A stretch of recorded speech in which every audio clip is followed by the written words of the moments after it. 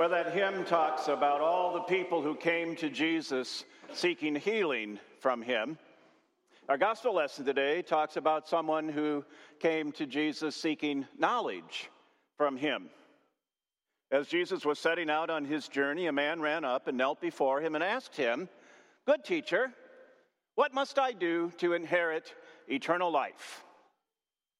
You may be seated as we explore our gospel reading for today. We're going to do that using the sermon outline that's printed in your service folder. You might like to follow along with that. Well, suppose you're working on a project. Girls and boys, maybe you're supposed to be cleaning your room or writing a book report. Adults, maybe you are weeding your garden or cleaning your room or doing some research for a client or maybe writing a sermon. The question is this: how do you know when you're done? What's the standard by which you decide that what you are doing is good enough? There's a philosophy in the business world that speaks to this, and that says the good is ever the enemy of the best. In other words, don't be satisfied with mediocrity. Don't settle for less than you are capable of doing, because good enough isn't always good enough. Well, maybe you've heard it the other way around, though. The best is ever the enemy of the good. What that means is don't be paralyzed by perfectionism. Don't fail to do something just because you can't do everything.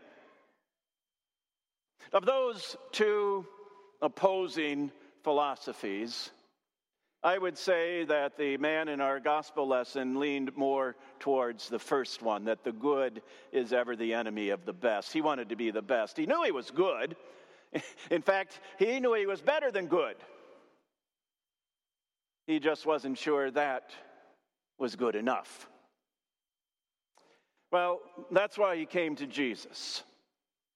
Now let's back up for a minute. Based on the information given us in today's gospel lesson, what's your impression of this man?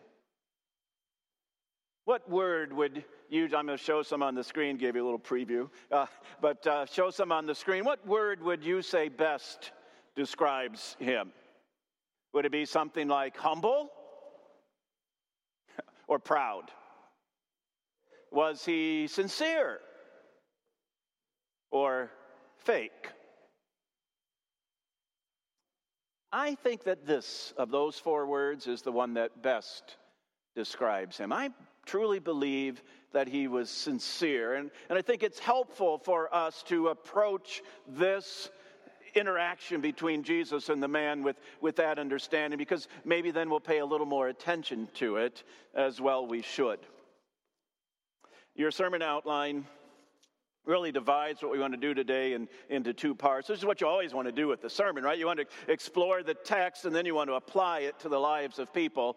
Sometimes we come at it in different ways, but we're just going to do that very straightforward approach today. To take a quick look at the text, first of all, and in there, to show you why I believe the man was sincere, based on his actions. He came up and knelt before Jesus. If you look through all of the Gospels, the only time you'll ever find anybody kneeling before Jesus is when they were sincerely asking him for help. Those who had other purposes, trying to trick him or something, they always stood, and they looked him right in the eye and asked their questions. This man knelt, and then he addressed Jesus in a way that's unique to him as far as I could see. Nowhere else in the Gospels does somebody address Jesus by calling him good. Some people talk about him that way. This is the only time where somebody says that directly to him. He calls him good teacher. I don't want to read too much into the teacher part, because a lot of people, foes and friends alike, referred to Jesus as teacher. But the last thing is really what seals the deal for me. When he went away from Jesus, he went away sad, not mad. We'll talk about that more a little bit later. But the fact that he didn't become angry says to me he was sincerely seeking information from Jesus. If he was trying to trick him, I think he would have been mad that he had been shown up, that Jesus had shown him to be the fake and the fraud that he obviously was. So now what was the Lord's reaction to the man's actions? Kind of surprising in some ways. First of all, Jesus says, "Why do you call me good? No one is good except God alone." Well, Jesus is good. Jesus is God. So let's not misunderstand what he says here. He's not saying otherwise. Rather, he was making a clear-cut distinction. God is good. Human beings are not. The way to God is not to discover from another human his secret for how you can be good enough to get yourself into heaven. And actually, there's no secret about that. If you want to know what you have to do to be good enough to get into heaven, Jesus is pretty clear about that.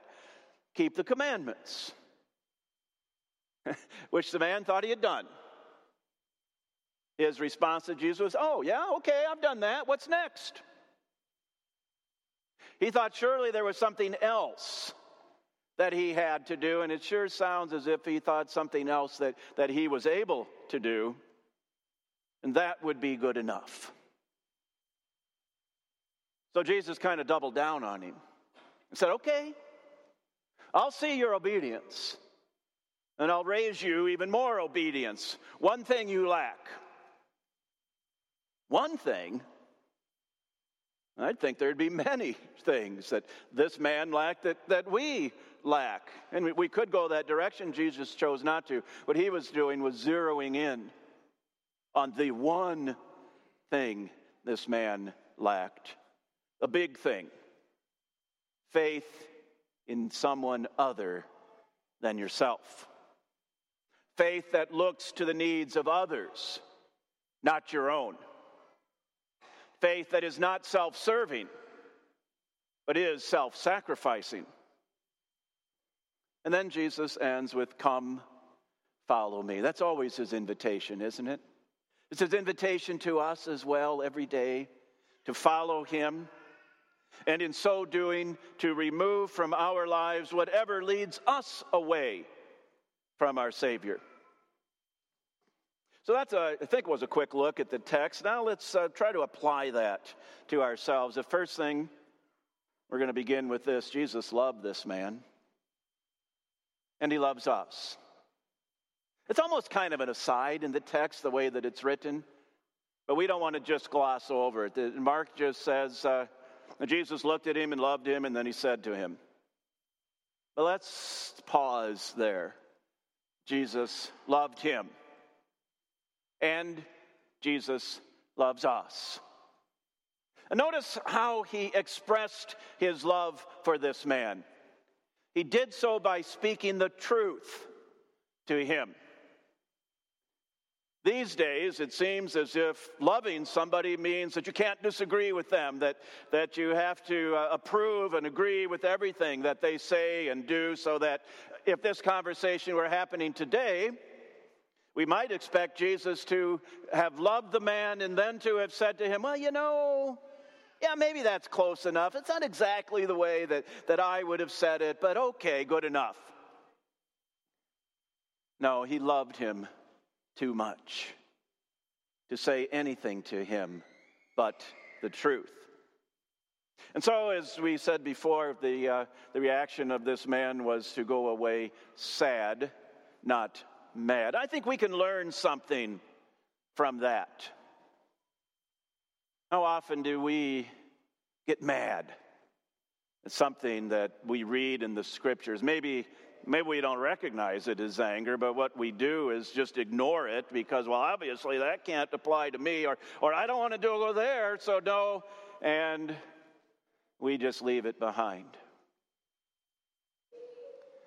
Let's not get mad. And let's not be sad, but rather with joy, Let's hear what the one who loves us out of love for us says to us. And now here's where I have to tell you, you're going to have a living example of that philosophy of the best is ever the enemy of the good. Because this morning I threw out the last part of my sermon. I decided it wasn't good enough. Last night it seemed okay, but then didn't really think it did the job. So the reason I'm telling you this is you're going to have to cut me a little bit of slack. Since I threw it out this morning, I didn't really have the opportunity to do more than jot down a couple of thoughts. So some of the words might not come out exactly right, and yet I prefer this last part of the sermon to what I preached last night. And here's the reason. Last night I didn't really address why did Jesus say what he said? Why didn't he just tell this guy, you can't do it? I think there's two misapplications that we want to watch out for in this regard. Number one is to look at Jesus' words of sell everything you have and give to the poor. One misapplication would be to say, well, that's a universal command to everybody, and I can't do that, so I can't follow Jesus. That's really the reaction of this guy in the gospel lesson, and if that command were given to us, that may well be our reaction as well. And I'm just trying to speak the truth there. But the other extreme would be to think that this command in no way applies to us. That Jesus' point is simply that you need to have faith, which was his point. But since Jesus' point is you need to have faith, and well, I have faith, so that's good. No selling my possessions and giving to the poor is required. Whew, dodge that bullet. But don't you see the real application is somewhere in the middle there. And this is where my words aren't quite as crisp as I'd like them to be. First one's easy enough. There's really two primary applications to this. Number one is you can't do something to earn heaven. So don't come up to Jesus or to somebody else and say, what can I do? What must I do? Jesus' point to this man and to us, therefore, is very clear. You can't do anything to get yourself into heaven. There's always at least one thing that you lack. And if you think you've accomplished that, then there's going to be one more thing. And then there's going to be one more thing. Because it isn't about what we do. It's really about who we are in our hearts. And in our hearts, we continue to be sinful sinners every day. What must I do? What can I do? Can't do anything. But here's the other side. You don't have to do anything because Jesus has done everything. And faith receives what Jesus gives. Faith is doing what Jesus invited that man to do, to follow him. One of the things that really strikes me about the man's response is, while on the one hand I'm pretty impressed that he didn't get mad, that he went away sad, how unfortunate it is that he went away at all. Jesus did not send him away. Jesus did not want him to go away. Jesus invited him to follow him. He invites us to do the same thing. He pleads with us, really, not to make the same mistake that this man made. And so, while if we were faced with the same choice that he had to make, we might well have done just what he did. Jesus' invitation to us is still the same. Come, follow me. Because the real question is not, what can I do? We've already established the problem with that. You can't do anything that will make you good enough. The real question is, what can God do? What could God have done with that fella in the gospel lesson if he hadn't walked away, if he'd have stayed close to Jesus? Maybe Jesus could have done for him what he has done and continues to do for us. Maybe he could have turned his heart away from himself and from his possessions and toward God and toward the others, all others whom God loves. What can God do? He can turn our hearts from being self-serving to self-sacrificing. A couple of great examples of that today. You've already seen the LWML. I love their motto, serve the Lord with gladness, and then to be able to see them reading the LWML pledge, which is all about service. And in just a few minutes, we're going to be able to commission those who are going on a short-term mission trip. It's also a short-term service trip. That's what Jesus calls us to do. That's what God can do and wants to do through each of us to serve others. But we also need to ask that question, what has God already done? You know, early in this exchange, Jesus says to the man, no one is good except God alone. And you know, God was not satisfied with that. God said, that's not good enough for me. He wanted to share his goodness with all people. And so Jesus did what the man in the gospel lesson couldn't and what we can't. In order to make us good, in order to make heaven our inheritance, Jesus had to follow his own instructions, the ones that he gave in the gospel lesson about selling everything and giving it to the needy. That's what Jesus did. He sold everything, giving up his riches in heaven, enduring the agony of the cross, so that he could give it away, so that he could give heaven to the poor. That's us, poor, miserable sinners. And now, because of that, Jesus can say of us, not only is no one good except for God, all through faith are good just like God. Jesus calls us good. Can you believe it? And guess what? That's good enough. Amen.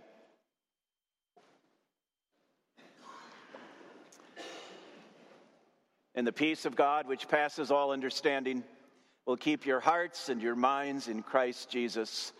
Amen.